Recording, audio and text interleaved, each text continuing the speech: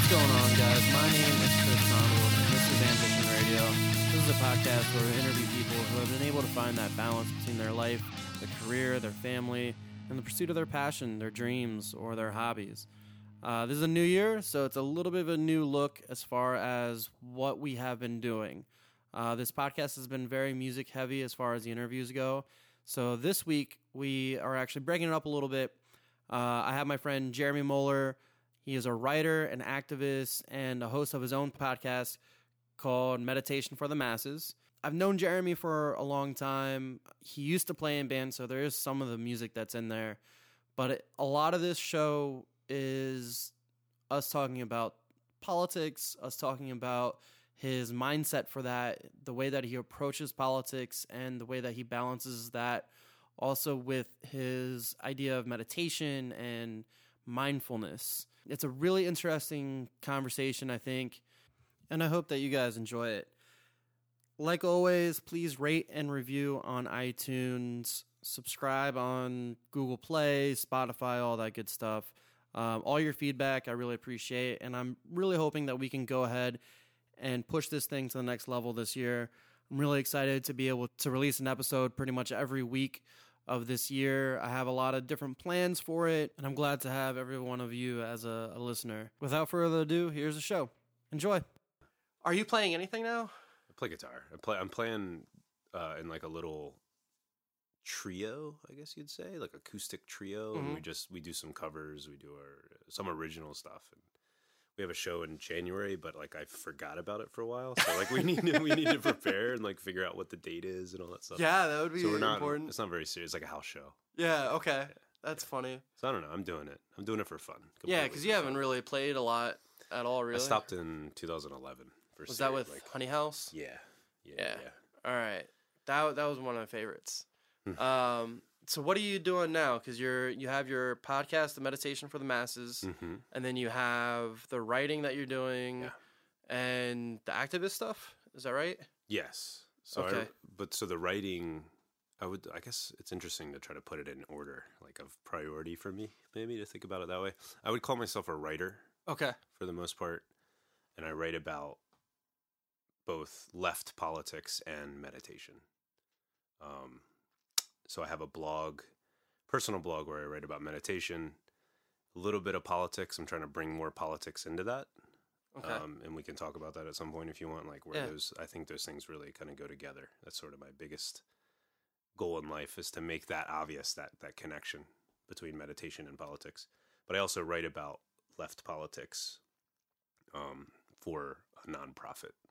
That's what I get paid to do. Right. And then I also teach meditation. Okay. Yeah. When did the writing start for you? Was that in 2011? Yes. And when you moved up to DC, more or less? Well, I had been in DC for a while at that point. So I moved to DC in 2008, particularly to play music. I was like, I got to get out of Southern Maryland and play in a city, right? Like that's the only place that... Which is funny because you were playing with most of the people from Southern Maryland. I know, right? We were like, let's just like relocate to DC. And it worked. I mean, we started getting more shows up there and doing that whole thing in DC. But yeah, in 2011, I was living in like a warehouse space that we were renting out to like practice space, but I was living there too, illegally in Chinatown. Nice. Yeah. And the real estate developer that owned it sold it to another developer. Okay. And then said, we're going to put, fancy condos or I think now it's actually apartments, but really expensive apartments. Pretty much everywhere. Exactly. Yeah. Yep. So they were like, you need to be out of here in 6 months. So I just lived there for those 6 months pretty much for free. Yeah, that's a great time period instead of 30 minutes or 30 days. Yeah. Yeah, exactly. Like, yeah, we'll give you 6 months. It's like, thanks. Yeah. But the funny thing was there was like these... they were sending in their architects because they wanted to keep the structure. Oh, yeah. Okay. They wanted to build on top of it so they could say, look, it's like an artist's loft. Pay us $4,000 a month because you're living in this like vintage artist loft. Meanwhile, they're kicking the artist out. Yeah. But so they would send in these architects. So I had to like hide my bed and hide all the stuff because I wasn't supposed to be living there. Like every couple days, someone would come in and be measuring. So I had to like put everything away and tuck it away and act like I wasn't living there. That sucks. It sucked, but it was kind of fun actually. Yeah. To, like living illegally. But that sort of coincided with me not being interested in music anymore. I mean, I think I've always loved music and still do, but interested in it as a way of expressing myself in the world and trying to put myself out there. Because you've been playing music since you were, what, 16, 15? Yeah, 15. Yeah, right. 15, high school, yep. Yeah. So, and then that has now developed into your voice now, right? Yeah, no, I think that you can just kind of, like to think about it, and it's taken me a while now to realize this, but I just basically shifted the same, you could call it a fire or like fuel or whatever it was like pushing me to play music back then. I just kind of shifted that passion into writing and then eventually into politics. So the politics and the writing sort of came at that same time. This is 2011. This is Occupy Wall Street, Occupy K Street. So K Street was happening right there near Chinatown, near the warehouse where I was living. And there were people just camped out there, right? Like getting pissed off at rich people. And I'm like, maybe I should. They're saying the stuff that I've been thinking. Yeah, and saying, you have the rich people coming into your space. Exactly, yes. Yeah, right. So it sort of just started to click a little bit there. Before that, I wasn't really that political at all. Yeah, okay.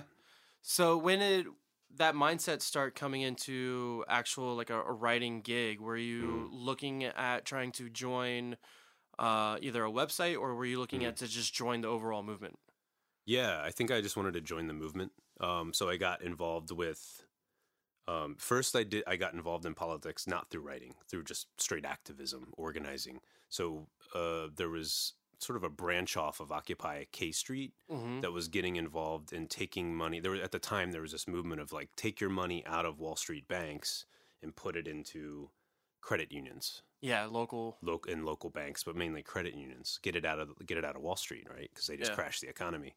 And so I got involved with that group of activists who were much more experienced. They had been doing this work for a long time, and I just came in and was like, I kind of know what I'm doing. I've learned I'm pretty good at like acting like I know what I'm doing, and then eventually like you find out I really don't know much, you know. So at that point, I kind of went in. They were like, oh, this guy's like in his mid-20s. He must really know what he's doing. Like you can, you know, be one of the leaders in this, like help us build the website and all this stuff. And I'm like, okay. So we did it. And we actually targeted a local credit union in DC to try to get on the board. Okay. Because you can get elected. It's democratically elected, and then use the money that credit union has to do like cool stuff, progressive stuff for the members. Just a little experiment in democracy. How did that work out?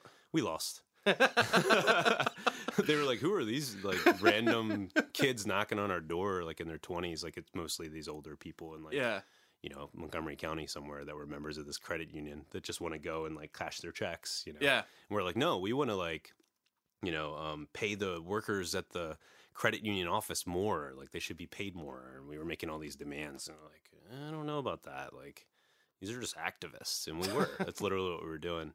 But so that kind of gave me a little bit of understanding about how local politics works and organizing and power, how that works, how to run a campaign.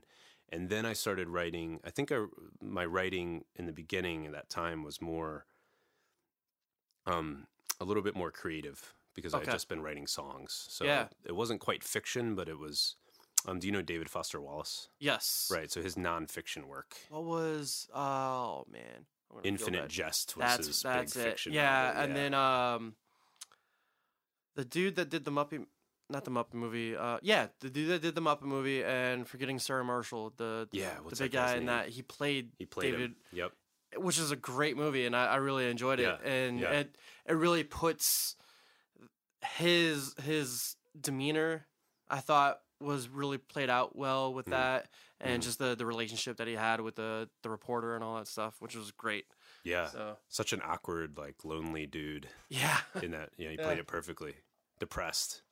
So I wanted to be David Foster Wallace and write like weird nonfiction takes on things. He has this book called Consider the Lobster that I was really into at the time, where he writes about going to a lobster seafood fair or something, convention, and just writes how absurd it is and like kind of gives his view.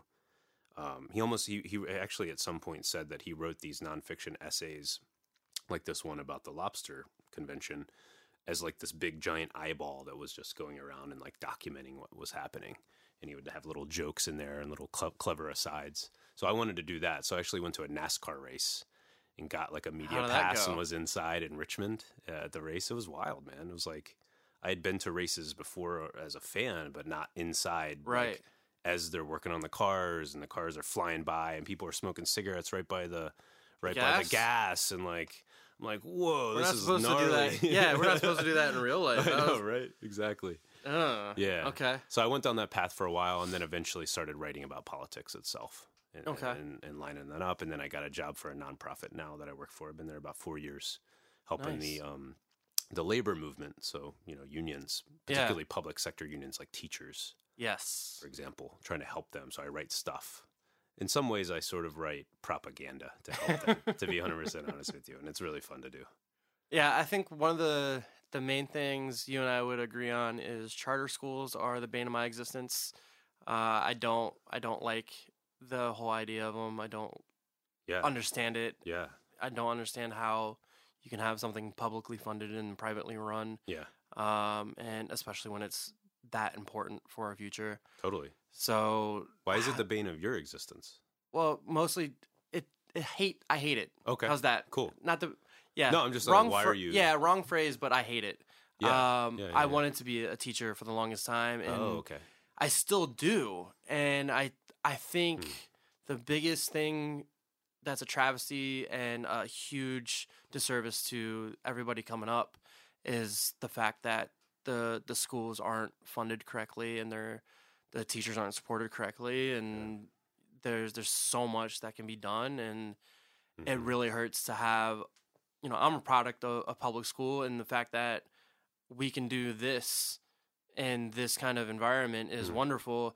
And the fact that you have other sectors and other places that don't have any of the same opportunities, but they're all publicly funded, so they should have all the same kind of money, just irritates me to no end. Yeah, So- I know it's your podcast, but why did you want to be a teacher? Why do you want to be a teacher? So that's the only thing that I really have liked doing is teaching. Yeah. Every throughout my career, no matter what I was doing, I was teaching something. Like as a manager now, my main job is teaching. Right. My main job is telling people how to do stuff, showing them how to do it, and then doing it side by side with them, right? Right. So that's always come up. So my whole idea, whenever I get to this place, is to try and be a corporate trainer, right? Cool. And then eventually retire and become a community college teacher. Oh, cool. That's like my little goal for everything. And then hopefully continue to do this because this has been a fantastic experience for me. Mhm. But having that mindset of what I want to do, and like when I was going to school for it, they just took out a whole bunch of the scholarships where you can't get paid up front for everything. You have to basically be an indentured servant almost, right? Where you have to go to school, pay for it, and then work in the state. You'll eventually get paid back. Mm-hmm. And I was like, that's fine, but I need money kind of now. Yeah. So I was going to school Yeah. full time and working full time, and then that kind of went away. Yeah. But That's tough. the teaching and the training aspect of it has always been kind of my goal for everything. So, Yeah, I hear you. I hear you. but yeah, once charter schools came through, and I this is something that you write about, I think, fairly frequently. Definitely. It's one of the things that has always never sat well with me, and just the mindset of it and the way. I think you brought up a couple of things with your writing where there were so many charter schools that have also failed and just popped right back up with the same leadership or the same maybe one or two people that are creating more and more pop-ups, right? Yeah, totally. I mean, totally. It's like, so Betsy DeVos, right? So she's the education secretary for Trump right now.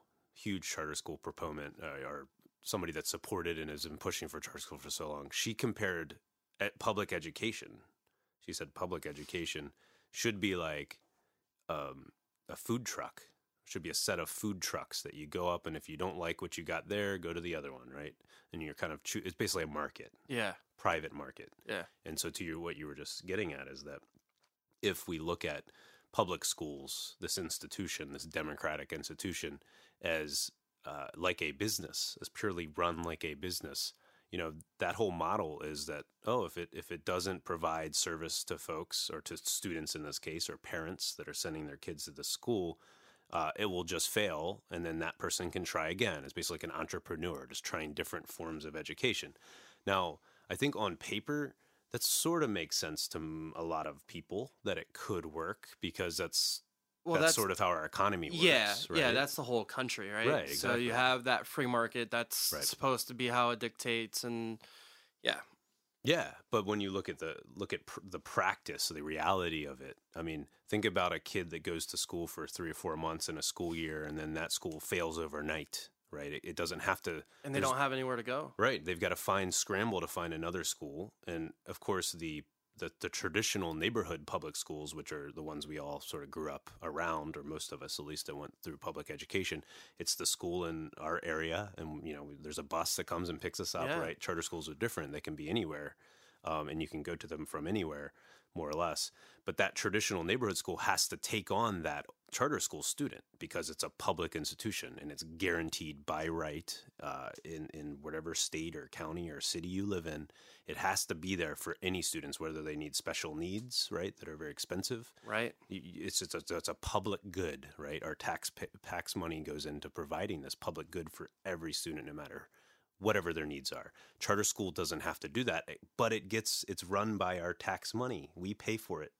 So there's just an obvious missing link there, right? That has always angered me when I first learned about charter schools. I didn't grow up with any down here in Southern Maryland, but they're all through DC. Yeah, and there's more and more that are popping up even down here. Okay. Yeah, and it always boggles my mind, because you could use the same revenue stream to build up the schools that you currently have.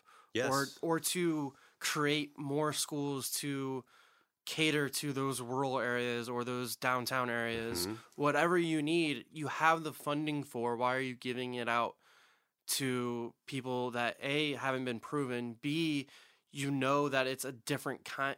Well, they don't know, right? So you should know that it's a different kind of institution, different kind of business, different kind of, whole gambit in there. Like, you can't treat it just like a food truck. Exactly. Yeah. Exactly. And I think, if folks listening don't know what a charter school is, I mean, there's a lot of differences, but the fundamental difference is that it's run by it's managed by a private board. Right. So publicly funded and then privately run. Basically. Exactly. So if you're a parent and you have an issue with what happened in a classroom where something happened, the teacher did something to your kid, or another kid did something to your kid, and you want to go deal with that issue and find out what happened. In a traditional public school, you can go to the school district, you can go to the board that you elected. Right? We elect the school board in our counties and cities, and you can complain. Now, whether they listen or not, that's a whole different question, but at least they have to listen to you, and whether they do something about it or not is a whole other issue. And we can work and fix that, make things more democratic.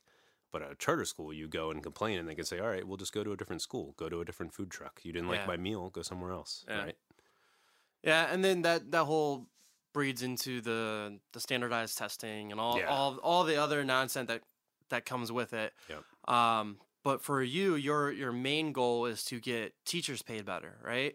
And get them better benefits, get them a more secure workplace, a safer workplace, right?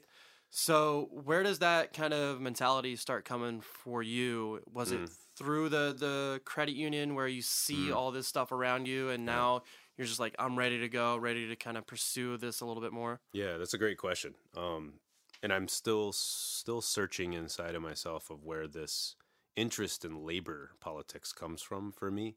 I will go back and just slightly address or adjust what you just said. I would say my main goal when it comes to the charter school issue, and then I also work on other issues of privatization, so private prisons, private water, stuff like that. I'd rather them be in public hands. We should have control of these vital resources as a community.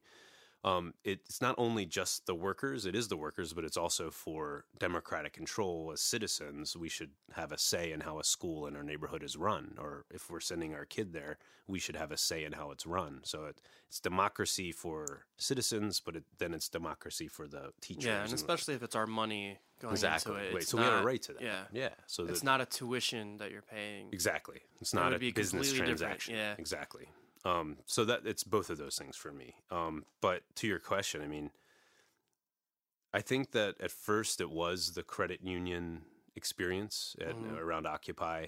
I think what was really driving that for me was going back to music, playing music since, from 15 to 25. In my head, I was going to be a rock star, right? It was going to pay off at some point, like all this work and driving every weekend and playing, and putting on shows, like how much work goes into that, and loading things in, loading things out, getting people to listen, getting people to listen, all that stuff. Yeah. And putting on a few small tours for the bands I was in, and just doing that whole thing. And it was a blast in so many ways. And I got to see a lot of areas of the country outside of Southern Maryland, as a high schooler, and then in college too. That I thought, that's how I wanted to live my life. But at the same time, there was part of me that was hoping it was going to pay off at some point in some sort of like, okay, I put in all this work. When are people just going to start being interested in the music outside of some friends and some local folks? And it just never happened, even when I moved to DC. Now, part of me was saying and realized that, okay, maybe I'm just not talented enough, or maybe my songs just aren't good enough. And that's one truth to the story. But I think there was another part of me that was just increasingly angry and had a lot of resentment for the music industry and the way that it worked, at least in the rock, the kind of indie rock world, where I feel like looking back, and I didn't see this until afterwards, after I stopped playing, that like basically you're a bunch of bands, you have a bunch of bands in a city or an area that are sort of competing against each other in a lot of ways for listeners and for shows. And now we didn't talk about that competition when I was playing. We were great friends with these other bands, and we wanted to help each other out. Like, yeah, get on this show. I'll introduce you to this promoter, right? So there was a brotherly or sisterly, all that sort of connection. I think within the bands, there's always that piece of camaraderie in there, right? Yeah. Within the artists themselves. Yeah. The problem is the people that are booking the artist and putting on the shows for them to play. Right. And just if you parallel that to any kind of democracy as a whole, right? Yeah. If you get the people talking and more cohesive, then you can have that conversation of, oh, well, why don't we just put on our own stuff? Why don't we pull our own money together? Why are we letting, certain people run everything, right? Yeah. So it's the same kind of concept Yeah.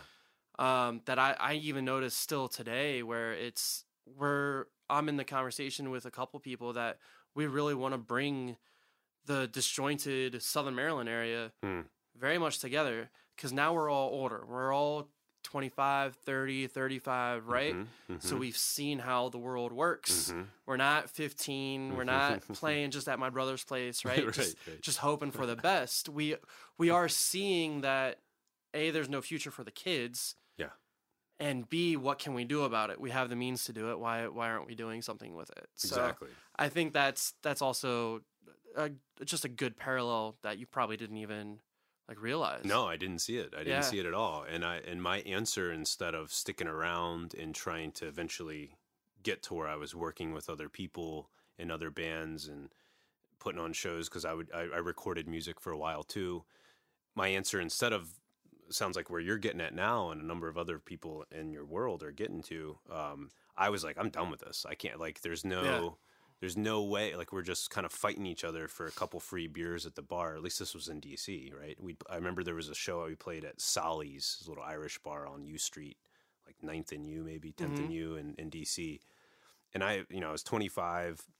I was working a corporate job during the day, sort of wearing the suit and tie thing, just and not enjoying it at all, right? Just feeling alienated at my job, making decent money to be able to live in DC to play music. So I was living two lives. Whether or not you were living there free or whatever. Exactly. Right? Yeah. No, exactly. I was living free, living in this warehouse, and then doing the corporate job. I was showering in a gym at that time. We didn't have a shower at the warehouse. Hey, it was fun, man. It was fun.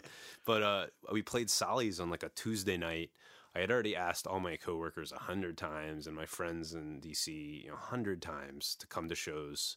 And this one, just that right confluence, and I'm sure this has happened to you so many times, that confluence of like everyone's kind of doing something else that one night, Tuesday night, right, it was cold, it was winter, and there was like 2 people there, and it just I think it wasn't that pushed me over the edge, but it was just a nice crystallization of something that had been happening inside of me for some time now, where it's just like, man, and all we were getting paid was two free drink tickets right at the bar, and it's just like, it's so disheartening to try and put in as much work as you can and you be as passionate as you can and it just not pan out for whatever reason or another. I think one of the things that I've discovered a little bit more with talking to people and just growing up, right, is that if you treat your music as a business and then you have the business sense to do everything, you're sometimes a little bit more successful, right? Mm-hmm. But if you're not prepared to do that and not having that mindset in there, then the long-term goal of being any kind of successful kind of hurts. Yeah. You have to kind of treat it and own it. And if you're at that point where, that's one of the reasons why I stopped doing shows was because I didn't have the money to do it. Mm-hmm. I was doing it that was my creative outlet. Right. So this is I would have kept doing it if I could have afforded it. Mm-hmm. But I can't work full time and then do that full time and pretend like everything's going to be fine. Yeah. It's hard to sustain it. Yeah. It's hard. Like, I think my early 20s or like in college, early 20s, it was a passion thing. I had so much energy to burn and put into that. And then when the money started getting real and the bills started getting real and all that, it really kind of, put me in a position to have to choose. Is this something that I want to continue to do? I think the other thing that happened for me too is that at that point I was getting a little bit more political with my lyrics. Mm-hmm. Not like outright political, but I definitely was like taking them more personally at that time in Honey House. I was 24, 25. It was less about, I want to write something that is going to impress people and sort of be clever and be a pop hit on the radio. It was more like, what do I actually really want to say when I'm up here on stage? I was thinking live more at that point, like, what do I actually want to say with this microphone? And there's people right there. I just kind of got into that head game. And I think through playing shows, like I said, this one show where there's a couple people there, but there's other shows where there was a lot of people there. But, afterwards, it wasn't like people came up and said, oh, I liked what you said. That was interesting. Let's talk about that. It was like, oh, that was great. That was a cool show. That was awesome. And I wasn't really being heard in the way that I wanted to be heard, which I think was a personal issue. I probably should have just went to a therapist. But I think that is a point that you have to try and determine what you want your message to be, right? Right. So I think my message mostly for this is, how do you find that balance and that drive to keep going? Yeah. Because I've dealt with that over the years, right? So whether it's not doing shows, whether it's, for me, one of the other things is not pursuing a teaching career because it just doesn't pay as well as I make now, right? So having that drive to continue to keep that in the back of your mind and balance out the rest of the other stuff, that's what we have to think about. And for you, that point where, what do I want to say with my music? What do I want to actually do with it? Is have conversations with people. Exactly. And get people talking, get people more bought in, and have a more human connection rather than just an artist and fan connection, right? You nailed it. Exactly. Yeah, I was really becoming disillusioned with who I was on stage. And I remember it's also when my drinking started really ticking up a lot. Smoking weed before every show. I had to be drunk. I had to be high to get up there, because I think you're kind of hitting it on the nail on the head here. Is that that there never was enough connection on stage with the crowd. And it felt like there was this huge gap between me and the people in the crowd. And I even got to where I was freestyling, and I still do this to some degree. With Honey House, the last like year, I just made the lyrics up every show. I would go up on stage and I would just roll with it and say whatever every time different. And I think part of that was almost trying to get to where I could get a rise out of people in the crowd enough to get some connection, right? To change it up instead of just going through the motion. What felt like to me, just going through the motions of executing our performance. And at that point, with the drinking and drugs and stuff all at the same time, and I was working that corporate job during the day, and just really my life was becoming split. I was like, something's got to change. And that's right when that warehouse that I was living in got bought up, and they're like, you got to get out of here. I also met a woman in that time and started a relationship. So all these things were sort of changing at the right time or at the same time. And that's when I just kind of like, all right, see ya. I'm going to go do politics and write and kind of and see if that is where I can get that connection that I'm looking for and that impact I'm looking for. And so far it has paid off. I think now I've added the meditation piece, which really gives me that one-on-one teaching aspect. Cause I think I'm like you, I want to teach ultimately, in different ways. Yeah. That's really what it's about for me. Helping people understand things, Yeah, it's a big piece. If you find that calling within yourself, there's got to be, you never stop. Yeah. Like no matter what happens, even if you're just trying to help out someone, like I don't know. I always find myself trying to just help out as much as I can in one aspect or another. And that I think that is built into teaching is a selfless job. Yeah. You're not there for yourself. Right. You're not, if you want to be there career wise, go into the admin area, right? And be elected to a board, continue to do the politicking of it. If you're teaching, if you want to do that, there's a specific passion and drive for that. Yeah. And that's something that I think is instilled into every teacher and everybody that wants to be some kind of a way to connect to people and to teach and you just have it built into you. Totally. So with your writing, where does it start to get more into the unions and kind of that mindful aspect of it too? Yeah. Because you're doing the meditation, the mindfulness, and then now you're bringing the politicking part into that too, right? Yeah. No, exactly. And that's another great question. I think that I ultimately want to bring together the mindfulness and meditation with politics because I felt like I've felt like in the meditation mindfulness circles, that world that is emerging now in the United States.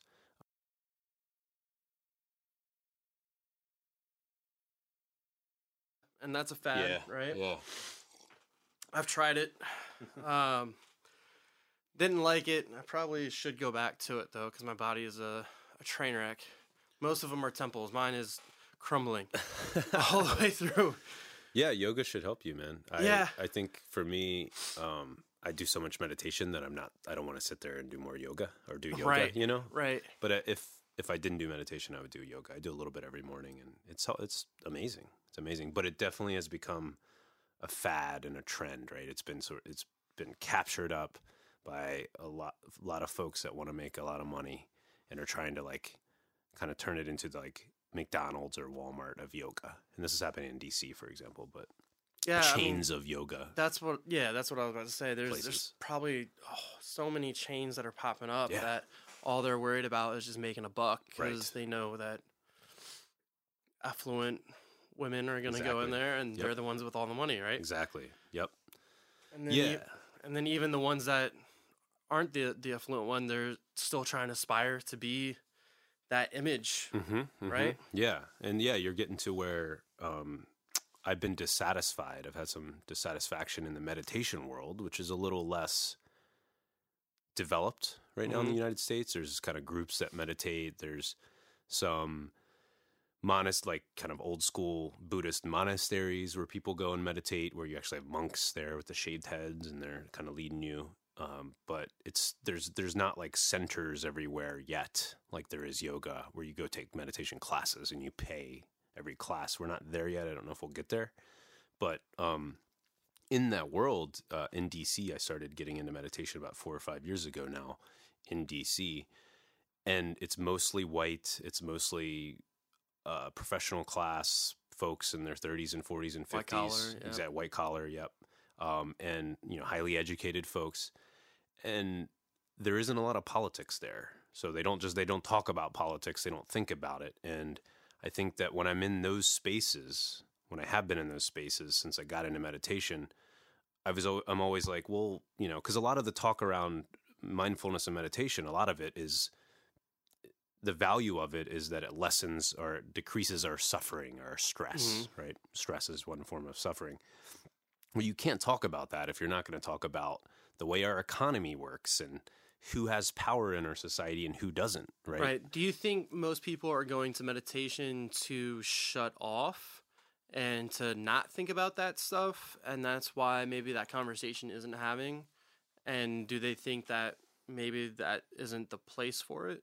Yes, and people have said that. I've been in classes where someone talks about Trump, or they talk about racism, or they talk about something that is a little taboo, or a little there's a little bit of tension around it. But it's actually happening. But it's happening in the world, and it came up for somebody when they were meditating, and it's something they're stressing about, and someone else reacts in the way you just said. Well, this isn't where we talk about that.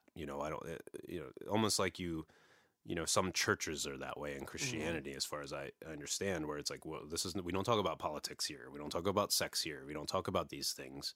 We just kind of keep it, high and tight, for example. And that's playing out in meditation circles as well, even though a lot of people would call them hippies and they're liberals and they're loose, but they won't, a lot of these groups that I've been a part of have not been able to go to those places and talk about those tough subjects, which I think are, a key part of why most of us and many of us are suffering. The economy is tough, our society's rough, all these things. So I've been dissatisfied with that and wanted more politics and more tough conversations in these meditation circles. But then when I go to the political side, and the credit union organizing I was talking about, eventually got into just a little bit more straightforward, kind of socialist organizing in DC, and kind of left-wing, a little more radical stuff in DC. A lot of the discussions there are about theory, about what Karl Marx wrote and said, versus what this person said. And no, there's definitely practicality, but there's no discussion of personal issues at all, which I think are important in politics, right? Like, maybe you had a bad day today, and that's why you're arguing with me over what Karl Marx said and what his theories were, and you're being an asshole to me. Like if we're all just if we're all mean to each other when we're discussing socialism or however we want the world to be like, whatever we want the world to be like, we have to actually connect and build some community together to then say this society that we're in is broken. We need to fix it. Well, if we're just mean to each other and cutting each other down and calling each other out, like the call out culture stuff on Facebook and all that. Also, if you don't have any kind of personal connection at that point, you aren't going to feel safe enough to talk about all the other stuff in there, right? Exactly. Yep. So there's no point into just arguing left and right when you can't make a human connection. Exactly. So you put it much more clearly, that human connection. So in politics, you have not that much human connection going on, right? People are just arguing ideology, their thoughts and their ideas and theories. And they're looking for the bigger umbrella to put everybody under. Exactly. Instead of, right, let's connect. Let's get to a place where we can actually have a conversation about our lives and values and the things that really drive politics. And then on the meditation side, another area of my life, they're not political enough. They're not they're not talking about ideas and politics. They're just talking about right here, right now. Right. I feel sick today, or I feel stressed today because my cat, is sick, which that could be true. And that's great. Share that with someone, but there's also other things going on in the world too. Right. So to me, I feel like I want to bring these two things together.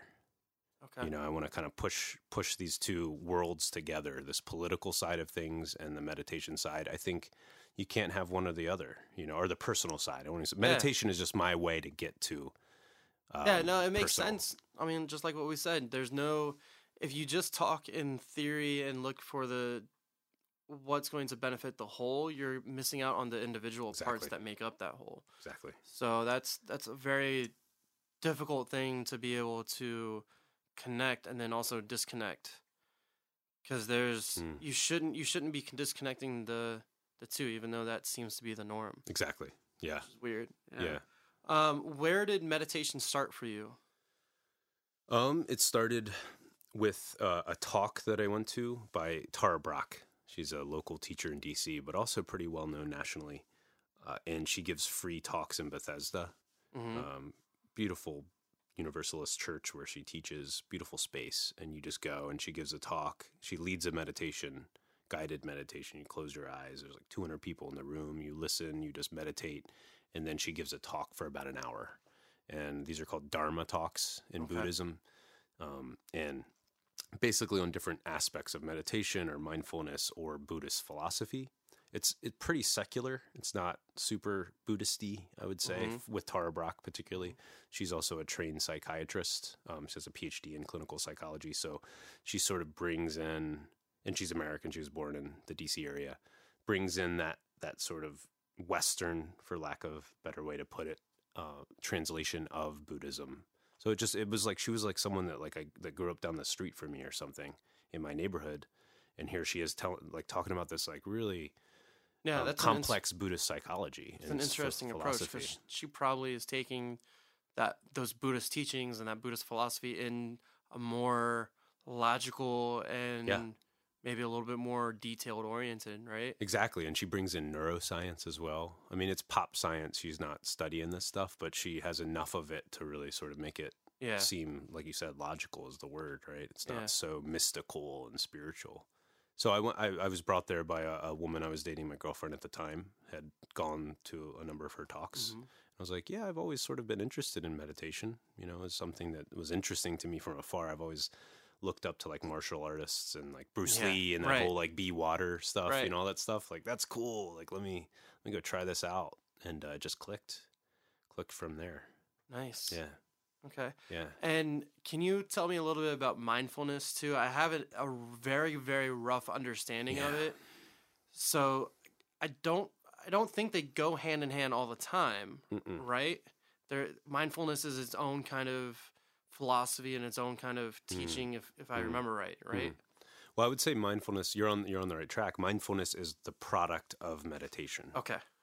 So there isn't a mindfulness thing that exists. It's just when you do meditation, one of the benefits is that you're more mindful, which means that, and there's many ways to put this, right? It's been translated from Buddhism and Sanskrit and all those other languages, Asian languages, in different ways by different people. But I would say, if I was just going to kind of like spitball here, mindfulness is like the ability to see your thoughts in your head, the thoughts that we have as what they really are. They're just thoughts passing through the mind, right? They're not necessarily things that you need to believe, and they aren't necessarily you. Like they're just, it's like almost, it's another phenomenon, right? It's like a bird flying by or a cloud going by. It's just the thought fires through the brain, and you can either believe it or not. You can get caught in, say, a story. Say you're driving and you start thinking about something that happened yesterday, right? And you got in a fight or something, a debate with somebody, an argument, and it got kind of rough. Say your mom or something like that. You're visiting your family I'm just kind of bringing up one of my examples here. I was just visiting my parents for Christmas. And you get in an argument with your mom, and then you're driving the next day, and suddenly that comes back up in your head, and you're replaying it, and you're saying, oh man, did I say too many, did I make her sad? Did I hurt her when I said this? Or when she said this, like it hurt me, and you get angry. And that's a storyline playing through your head. Meanwhile, you're driving down the road, and usually we get caught in the storyline and we replay the conversation, right? For a while. I don't know, this is how your mind works, but it works for me. I'll replay something that happened in the past. But when you're mindful, you're able to say, okay, I'm not here right now. Right now I'm driving down the road. Right. Like, why am I replaying this conversation? I can either continue down that path of thought, or I can just let that thought go and come back to right here while I'm driving and look at the cars in front of me. I'm right here in the moment, right? And not get in an accident. Exactly. Yeah, exactly. Yeah. Yep. Okay. That's the like simple version. Okay. And it's meditation helps you do that more often. It doesn't, when you meditate, you're not just suddenly like enlightened that day and you can like always decide whether you're not just glowing coming out of Yeah, it. exactly. Right. Yeah. And you're not just like completely in control of your thoughts.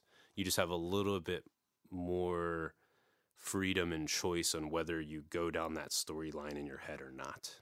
Yeah, which I would assume that not a lot of people have, because I've caught myself going through all that, and if you're not conscious of it and not aware of the fact that, you don't have to just keep going and going and going, I get distracted a lot of times, and so it'll just end up going into a different thought anyway, but you don't have control over that. So the idea, I would assume, just from what you're saying, is to get to a point where you have kind of control over whether or not you pursue whatever thought that pops up, right? Mm-hmm. Whether or not you can compartmentalize it and set it off to the side and then just be present for the moment, or if you really need to think about that and maybe reevaluate it, reanalyze it, yada, yada, yada, right? You nailed it, yeah, because like you don't want to get to where you're just always right here in the moment, because then you wouldn't be able to plan. Like we need that part of our brain to plan the next day or the rest of the day. Right. You're thinking about the future, right? I'm going to do this, I'm going to do that, I'm going to go get gas, I'm going to get this, whatever. Or if you did, hurt your mom in a conversation and you want to like go say sorry about it at some point, it's good to think through that and make those decisions. What you're saying is right on, because you have a little bit more control, not full control. You never have full control over your mind. A little bit more control on whether you want to spend this moment right now as it comes up. Like, do I want to go down that path right now, or can I do that later on tonight? When I'm when I'm not sitting here with someone else or whatever, right? Yeah. So it's just a little bit more control over the direction that your mind goes in. Yeah. Do you find that, so with you being in DC, you have a lot of white collar around you, right? You have a lot of, lack of a better term, millennials, right? Yep. And phones, they have all the distractions around them, and then with the white collar, you have all the nonsense that comes with a job, family, all of that good stuff, right? Yep. So do you find that, and even with your podcast, do you find that maybe that's what you're trying to bring to them, is more of that personal touch to where they can see what's happening in their own life a little bit better, be able to maybe disconnect from all the distractions around them, shut off for a hot second, but then also be mindful enough to where you can have an actual conversation with someone going in the future? Yeah, that's definitely part of it. Yeah. I think that if we broaden it out just to millennials in general, right? Yeah. All the distractions from our phones. And the way I like to think about it is like Facebook, Twitter, Instagram, Google, all these massive tech companies are spending millions and millions, if not hundreds of millions of dollars every year, right? And designing their apps and kind of iterating and changing their apps almost every day, the algorithms and the way it's designed to try to get more of our attention, because what they are ultimately selling is our attention, right? They collect data on what we click on, what we look at, what we do, and then they sell that to advertisers. And that's their business. It's not to be a social media company. It's not all these other things. They're just trying to get our attention. So we have all these like massive corporations that have a lot of money and a lot of power vying for our attention. So what I'm getting at is it's almost impossible to expect that you're going to be able to pull your head out of the like suction cup that's just like constantly trying to get you to look at it. It's, you're really stepping against, not only just like a river, but like an ocean, like a wave, like a massive tsunami, right? You'd have to be swimming against that. You're going against the current, just not to get on Facebook. Yeah. And it just every day becomes harder and harder and harder to like, like go off the grid and just kind of tune out of all that stuff. So I think that the mindfulness for me has helped me in my own life I mean, I'm still on Facebook. I'm still doing this stuff. I think it's an important thing to keep up with politics and keep up with what my friends are doing, Right. and see what you're doing with your. And we are a digital platform at this point, Yeah, too, we're on a right? podcast. So you Yeah. have to. Yeah. There's got to be some kind of balance there to Yeah. where you're not sucked into it, but you have to be able to use it. Exactly. So it's almost like controlling the current, right? Right, exactly. And Yeah. that's where the mindfulness helps a little bit. I mean, it's not like, I will not say that I get on Facebook Yeah. on my phone and I'm like in control the whole time. Like, oh, I will click that. No, I won't click on I that. will like everything. Yeah, exactly. Yeah. I'm definitely just like scrolling, down or whatever, like Yeah. kind of mindlessly. But at some point I'm able to like, bloop, like pull my head out of that suction cup a little quicker than I used to if I wasn't meditating. Okay. There'd be hours would go by or something, an Yeah. hour goes by and you're just scrolling through Instagram looking at stuff. Whoa, what just happened in the last 10 minutes? Whatever. That happens less now. I'm able to like pop out a little bit quicker when I've meditated. So yeah, I think that's one of the benefits of mindfulness. That's great. How's that affected your writing? Is it going into where you're trying to develop more personal relationships through the writing, or are you still staying very much, your politics in there? Yeah, it's another great question. You're good at this. I tried. You're good at this, man. You're good at this. That's an open question for myself right now. I'm trying to figure that out. I think I'm not satisfied with my political writing at the moment, not because I don't think it's like good writing or where I should be writing wise. I mean, I think I can get a lot better in terms of as a writer, as a craft, but I'm working on it. Yeah, you've only done it for a few years, I'm working right? on it. Right, Yeah. right. So I don't really beat myself up about that, but what I do what I'm pushing for and kind of pushing into a new area for me is trying to get more personal with my writing. And that comes up with when I write about meditation. So I write about meditation on my own blog. I write about politics in, other publications and newspapers. But I'm increasingly just trying to make my writing about meditation more personal, like dig into what it means for me, what it does in my life, and then talk about other people and what they're, I teach now. So I have students that meditate and bring up some of those examples. So really just personalizing that writing. And it's starting to seep into the political stuff a little bit too. And I'm starting to bring in examples from my own life, and then even talk about where my politics came from, my own journey, and tie that into what I'm saying about charter schools or whatever it is, right? And so I can, for example, write something where I'm a product, like you said, of public education. I went to, Mary H. Matula in La Plata. I went to La Plata High School. I went to Milton Summers Middle School. And just drudging up and thinking about stories from public school teachers that were so meaningful to me in my life and motivating me to eventually find writing and politics and meditation as the different things I'm into. Being able to weave that into writing about politics and writing about public schools, I think, is ultimately what people want to read and what they're moved by, right? Yeah, that's what I was just about to ask you. Do you get more feedback now that some of that stuff is seeping through? Because I would think that would be what separates writers and what separates their followers and their audience is which writer. And we talk about this with novels. We talk about this with everywhere, right? So what artist really affects you and connects with you? Yeah, you can do the same thing with the writing that you're doing with your politics. It doesn't have to be just your form. This is what happened. I can cut off at any kind of paragraph because that's the word count, whatever, right? You want to be able to get a little bit more connection in there, right? That's kind of the whole main theme at this point, yeah? Yeah, no, totally. I think that for some people that write more theory-based work, maybe this is an academic that writes about politics or someone that works at a think tank in D.C. and is writing reports, some people are satisfied with that. They're fine with kind of, this is my writing and I'm going to stay out of it and I'm going to stay behind the scenes. And I think a lot of folks are completely comfortable with that. I'm not. I can't take it. I want to like peek around the edge. I want you to see me a little bit. And I think part of that, I admit, is definitely, about me. It's ego, right? A little bit. Like, I don't want to hide behind it. I want my name on that writing. I want, some validation, right? Probably goes back to even some of your music. Oh, you know, totally, this is man. your Totally. this is your message. Totally, This is, exactly. Yeah, this is my work that I want out. Exactly. Right? Yep. That's there, man. That's in the stew of all the things that are driving me. But I do think, to what your question was getting at, that like if you look at all the people that have been able to move other folks and help organize other folks that are suffering, that are going through tough stuff, and I'm talking about working people here in capitalism, particularly. The people that were able to help, like, sort of organize those folks into a force that those folks were able to then take the reins and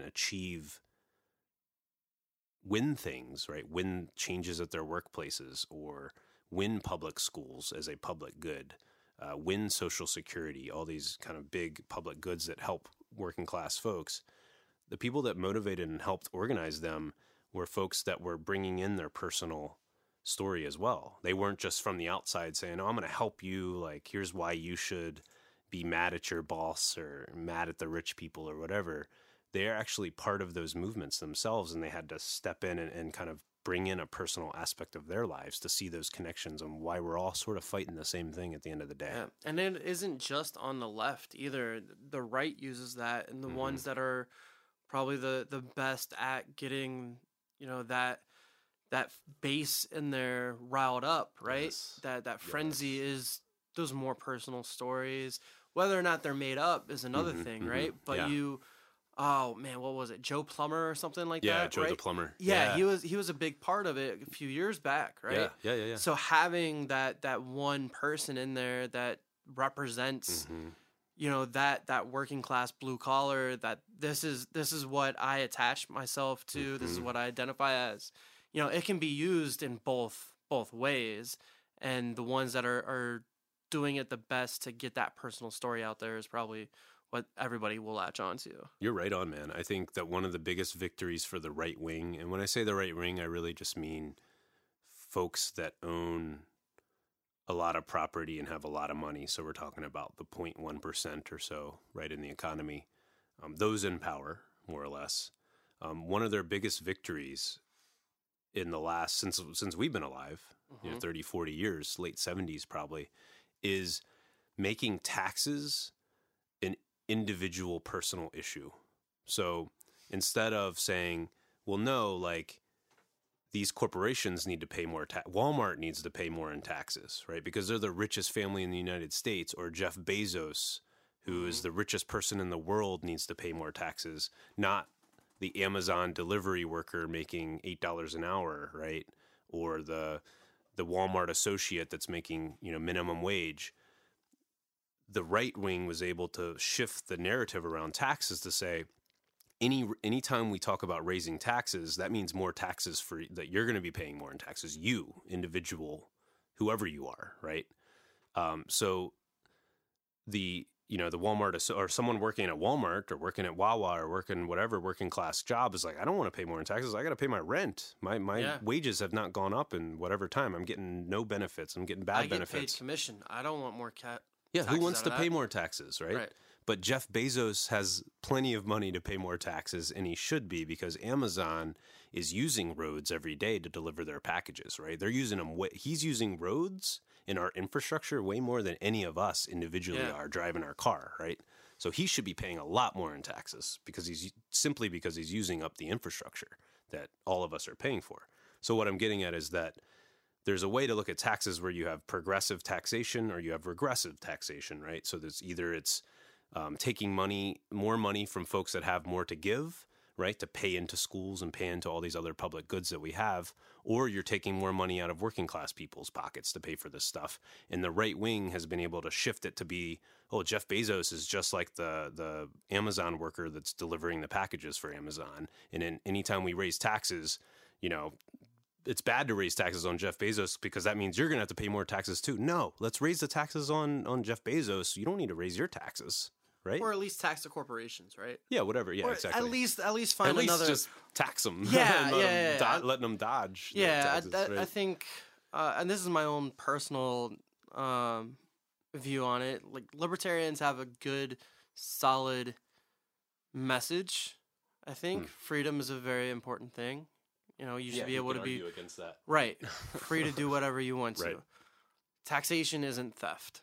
Mm-hmm. I think that's one of my own personal pet peeves of any of the political parties is taxation is theft. That phrase, because it's not. It's part of what you do. And I understand some of the ones that are talking about, just crowdsource everything. Okay, that's socialism. Yeah, exactly. Right. That's what you want. Like I understand that it's your own money, that you think that it's just your own money that's going to it. And I get that. That's cool. But overall, taxation is the way that we keep everything kind of together, right? And how we're able to, if we don't have those programs, then your grandpa, your grandma, your great grandma, your cousin that's mentally ill, your sister that's depressed, your brother that just committed suicide, right? All that stuff could be helped through Medicare, Social Security, the stuff that you pay into, right? All of that can go back into the school system, can help the guidance counselors actually talk to these kids. Yeah. And there's so much that can be done. Whether or not that gets put into perspective for some people is another thing, and whether or not that money gets spent on the right thing is a completely different thing. Exactly. I think that's why I always like to just land on democracy. And that's a huge word, and it's broad. We hear it all the time. It's a broad term. Like, what does that really mean, right? Does that mean voting? Does that mean more than voting, right? So you have to define it. But I think that without ever increasing democracy in our government, right? So more ways that more people can get not only to vote their elected representatives, but actually be involved in the way their school is run, their public school, or actually decide where roads get built, whatever. Not everyone needs to think about it and strategize around it, but to be able to have a say in that process, that's what I mean by democracy. And as long as we have more of that happening and we're headed in that direction, to me, taxes are fine and they're necessary for all the things you just laid out. So I understand if we don't have that democracy and it's like someone's just taking something out of my paycheck that I work for and then they're just going to go do whatever they want with it, like go get us in more wars, for example, right? Or all these other things, and not actually use it in ways that I have a say in. I get why, to use what you were saying, I get why people on the face of it don't really see that connection. But to your point, I mean, if you take away, say we don't pay taxes at all, and then there's no government and we just crowdsource everything that we want, right? I mean, that'd be the Wild Wests, and that's literally sort of what it was back in the day. But in some way, one other way to look at this is that taxes actually allow capitalism to function. This is where I disagree completely with libertarians. I think they're in the land of like unicorns and rainbows and stuff, utopia. Because if you take away taxes and which fund social programs like welfare programs, if you take away those welfare and those programs, that safety net, right, that keeps people from literally dying because capitalism doesn't provide all the health care that we need, for example, people are going to grab pitchforks and come after rich people at some point, and they always have. That's where guillotines, right, and pitchforks, and now it would be guns. In France now, right? Right, exactly. Yeah. So capitalism can't function without a government that is taxing for some social safety net, because it just gets so brutal. The market can't provide all the needs that people have. Eventually, people get fed up because so many of their people in their community are dying. They're like, I'm going to grab this torch and go after that rich guy. And that's happened that's revolution. It's happened so many times. I also think that's part of it, where when you talk about capitalism and you talk about a true free market, you can't have a true free market. You want to have it. Everybody wants to be free. Right. That's the whole thing. Everybody wants to have it, but there has to be some kind of safety net. There has to be some kind of machine to keep everything going and a force to keep everything going. And that's where if we had a free market, everything would be privatized and our roads would be going to wherever the factory is. Exactly. And we have other things to do. Right, exactly. Yeah. So we have shows to get to. Yeah. We have podcasts to listen to. We have podcasts to record and listen to. Yeah, it's do stuff. Yeah, exactly. Stuff. And I think that's the other part is when you privatize so much and I'm going to sound like a super leftist, and I have like a pretty good central idea of everything. But one of my things is if you let everything privatize and you let the money go to where the corporations want it, then the arts don't come through. Mm-hmm. Then the ability to feel like a human doesn't happen. Mm-hmm. And your mindfulness and your meditation that we're talking about doesn't get a chance to flourish, doesn't get a chance to have that personal connection, and then you just see everybody as a number, and then the connection is gone, and then hopefully eventually that revolution comes through, right? Yeah. Maybe that's a thing, but you get so beleaguered and so run down that you're not able to do it. And that's something where I think for us and our generation especially, where we have shit pay, we have terrible housing options, we're 9 times out of 10 still living with parents because we can't get out of student debt, all this other nonsense, right? All of this other stuff.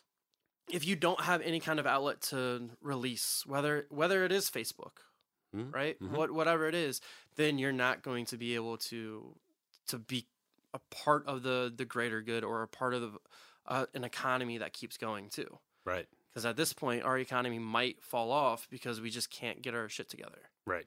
Yeah. Capitalism is like already a bad bargain. Like it's so volatile that it could just fall, and it does. There's periodic crises, right? Yeah. 2008, Great Depression, oil crisis in the 70s. I mean, every decade there's another big crisis that just wipes out all that hard work that people have saved up and put in and saved up. So it's not even like, I think that's another part of the millennial story that you were getting at there, is that like our trust in capitalism being something that is going to pay us back if we put in the work, right? That it's a fair bargain is just diminishing that trust in that, because we watched 2008 where people's houses were wiped out, right, and foreclosed on.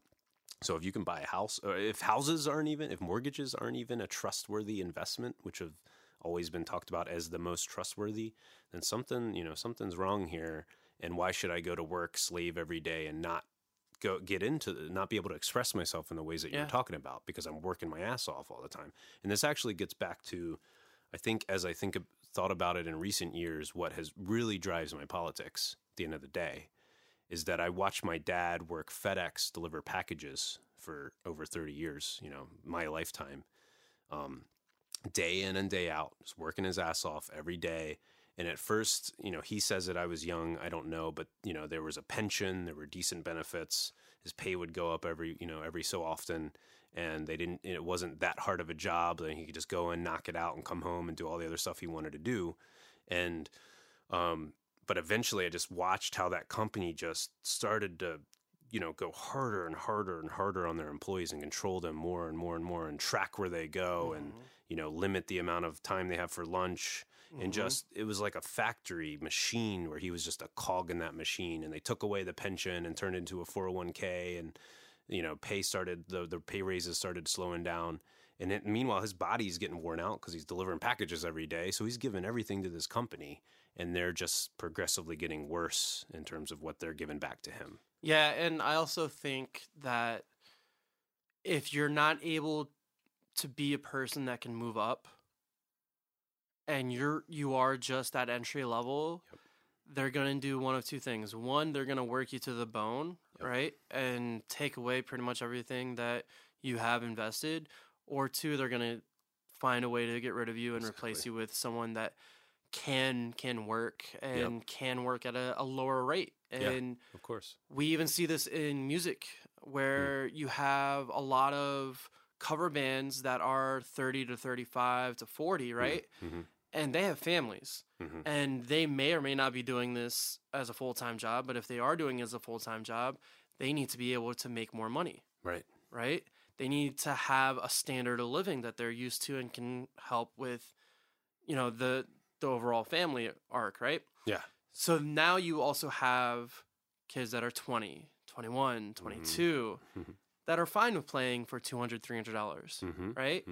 And that's their way of just going out and playing music. Yep. They don't care about anything else. Yeah. And I think we talked about this earlier. I don't know if it was on mic or off mic, but if you don't treat yourself like a business at all and just keep running and keep going, then you're not able to, sustain yourself. Yeah.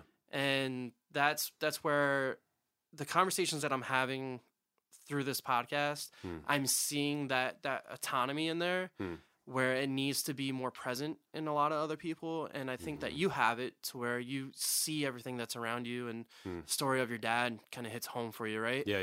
So if you're able to maybe touch space with everybody and have that conversation and be like, we're better than what we're getting first, and let's take this a little bit more serious. I know that you're hungry, but you don't have to work for $5 an hour. Right. We can get you to a place and that's probably like a union kind of promise, right? Yeah.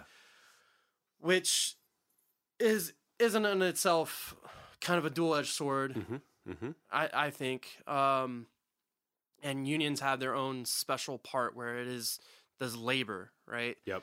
And the people that get taken advantage of, and the ones that need the help that aren't getting it. Yeah. And unions in other aspects, like sales, for example, you don't need a sales union. There's no real reason for it. Right. But when they're needed, that conversation needs to happen. Yeah. And I mean to me the problem, I don't have the answer to this, and so I'm maybe even going to out left radical you when you were saying earlier. Yeah. The problem is capitalism. I don't know what the answer is, but to me that's the problem. Unions are a tool for working class people that were born into a situation where they weren't born into any sort of wealth or property. It's a tool for them to have some power to fight back, to get to eke out a little bit of an existence that is more humane and safe and fulfilling. And so, unions are just a tool. It's a way for workers to come together. There are other forms. There are worker-owned businesses, right? Co-ops, right, is another form where the workers really own the business themselves, and they're not just representing themselves as a union. But again, the larger problem. So to me, what I'm getting at is that there are criticisms that can be wagered at unions, like any institution or any group of people. But I think in my head, unions are the best tool for working people to use in most cases, not all cases, as you said. And through organizing in unions and fighting back against the Jeff Bezoses of the world and the Mark Zuckerbergs of the world, that is how you start to see what a different sort of society could be that isn't based on capitalism. Capitalism has only been around 300 or 400 years. It started in Europe, in England. It's not a natural thing. It was essentially invented by certain people. I think it does have some good aspects to it. There's been a lot of innovation that is driven by capitalism. If you think about in the medical world, there's been some amazing things that have happened because of the profit motive. But then if there's always the other side of the coin there, now we've got the most expensive healthcare in the world, and people are dying because they don't have access to it. So, it's good and bad. And even if you look at the technology companies now,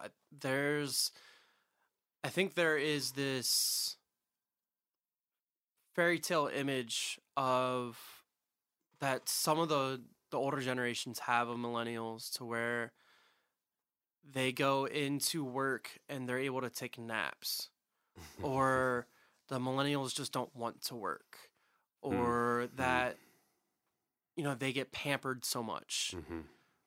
But there's two ways to look at it. One, is it a business that has discovered that people are their greatest asset, and to give back to some of those? Because I'm in the same boat that you were in. My mom lost her pension and was forced into a 401k. And now she's down in North Carolina doing whatever she wants to, because she was like, screw it, I'll just go do whatever I want to now. We're in the same boat as far as that experience goes. And I see that, and I see older generations look down on millennials as far as the ones that just don't want to work, where I work with all the way from 20, 21-year-olds all the way up to 40, 50-year-olds. And I see the different drive that everybody has. They want to be there. They want to work. No one wants to not have a family. No one wants not wants to have a safe place to sleep, right? Whether it's a warehouse or whether it's a house. Right. You know, they need something. Yeah. So I think, like, you talk about Google and talk about Facebook and some of their, like, nap pods and some of the stuff in Japan. Yeah. And I think it's more of companies somewhat realizing that it is an actual, like, people are their biggest assets now. Right. Rather than just the technology. Right. Double side of that is, come work for us because this is our image now. Where we're so innovated, like, everybody should be coming to us now. And that's, it's all a sham, I think. But the sleep pods and all that stuff? Yeah, just the idea of it. Yeah. Well, another aspect of this, I thought you were going, you're kind of getting there at the end, was like, it also, you know, I've heard of folks working, and I used to work in the tech industry before I got into politics. You know, if you're coding and stuff, you want to, you know, you end up working like 12-hour, 14-hour days. You're just like in the trenches, knocking this stuff out. So that takes a little bit of that edge off of your anger, you know, and your dissatisfaction with this job where you got to work 12 hours a day. You don't even get to see your family at the Google headquarters or whatever, even though you're getting paid a lot of money, because there's a sleep pod and you can go take a nap and then come back to work. You know what I mean? So it's a way also for the company to incentivize folks to just sit around at the office all day and drink. They have beers at the office and, you know, they've got food and all that. Just stay there and keep working. Right? Yeah. So it's in their interest too, you know? Yeah. I think that I think it's a little, whenever anything sounds too good. Yeah, right. It always is, right? Yeah, exactly. And there's always some kind of sinister, incendiary idea of it. Yeah. That's going behind it. So they're not just thinking, this is great for the people. Like, we really treat our people well. Well, they're saying that to get more people to work 14, 15, 16 hours. Right, exactly. Yeah. So I get that. Anyway, so we'll wrap it up with this. You touched on it earlier for your politics. The biggest driving factor is you seeing that firsthand. With your writing, I guess 2 questions. 1, what do you think is going to keep you going the most? And 2, what do you think your overall goal is? We touched on it kind of briefly. What do you think your overall goal is to get that mindfulness, that the meditation, that personal connection, and the political writing? Yeah. I'll answer the second one first. I think it's easier. Right now I teach meditation at one public sector union's office in DC once a week. I lead a little guided meditation, and then we have a short discussion about mindfulness, you know, and how it's working out for people, and if they're trying meditation in their own lives outside of the office. And that's so cool because it's taking meditation out of, as we talked about before, these meditation circles, which are dominated mostly by the more white-collar workers. This is an office of, you know, white-collar workers because they're working in an office, but they're also working for a union. They're unionized, and a lot of them actually don't live in D.C. They commute to D.C., and a lot of them are a little older, you know, 40, 50, 60 years old. And they're not the sort of folks you would expect to see in a meditation, you know, space. So I want to continue down that path and continue to teach more to unions, use union offices as a way in to teach meditation to working class people. And I think the more I can do that, I'm getting that one-on-one impact because I'm teaching. I'm having discussions with people about what is stressing them out in their lives, and I'm hopefully providing a tool that is going to help them take some of that edge off. I'm not a therapist. I can't solve all their problems. But then it's in a political space where people are already organized as workers and fighting their bosses for higher pay and better benefits and working conditions. So I'm checking that box too, and there's meditation. So it's sort of if the more working class people that I can take this practice to, that maybe at first blush would be like, oh, that's for hippies or, you know, hipsters up in DC. And if I can like it can help, help with the stress that you're experiencing at your job or with your wife or whatever. You're looking at Facebook all day and, you're all over the place in your head and you're stressed out and restless feeling. This practice can actually help you a little bit and take that edge off rather than go and having another drink or smoking another cigarette or whatever it is. I'm not saying that I'm anti that stuff. Like, I definitely drink, but like, I feel like that is, for a lot of people I know, and definitely for me for a long time, drugs, alcohol, cigarettes, sex were like the only ways that I knew how to like release and kind of take that edge off, or play video games or whatever it is. And there are other tools is all I'm trying to say. And there's this meditation that has been really useful for me. I'm obviously, like I said, I still definitely drink and do other stuff too, but a little bit of that meditation, just, I don't have to have that drink, to like, to feel okay. So that's where I want to take it goal wise. And the more I push in that direction, and once I figure out how to actually make a little bit more money doing that, I think that's where I'm going to be headed towards professionally. And then the first question about what's going to drive me or what drives me and all that,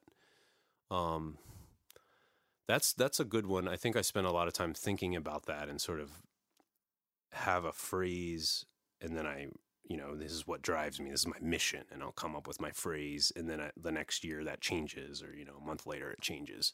The latest one, though, I think is something like helping people open to things when they're closed off to them. And this might even go to the thing we talked about with teaching. Teaching people to open, simply just open. Sometimes, there are a lot of bad things out there in the world that you should be afraid of and stay away from, but there are also a lot of really awesome things and amazing people, and not everybody's out to get you and kind of like, steal your money or break into your house or whatever. And I just feel like so many people walk around just closed off and afraid of other people. And something about that rubs me, rubs the wrong, like it just, something's wrong there. And I want to help them open up and actually just be accepting of other people. And it kind of veers into the politics there. But that's what drives me, is watching someone that is closed off, even tense in their body and just stressed out, and teaching them this practice of meditation and having a discussion with them, asking them questions and opening up and listening and being curious. And then they open up and suddenly they're in a space of just being less tense, less stressed, and less judgmental of other people. Now, maybe they snap back into that tight place as soon as they walk out the door. But just being able to open them and allow them to experience simple, just being open and free in the moment, that drives me. That seeing that light bulb goes off is why I do it. Cool. Yeah. I think that's it.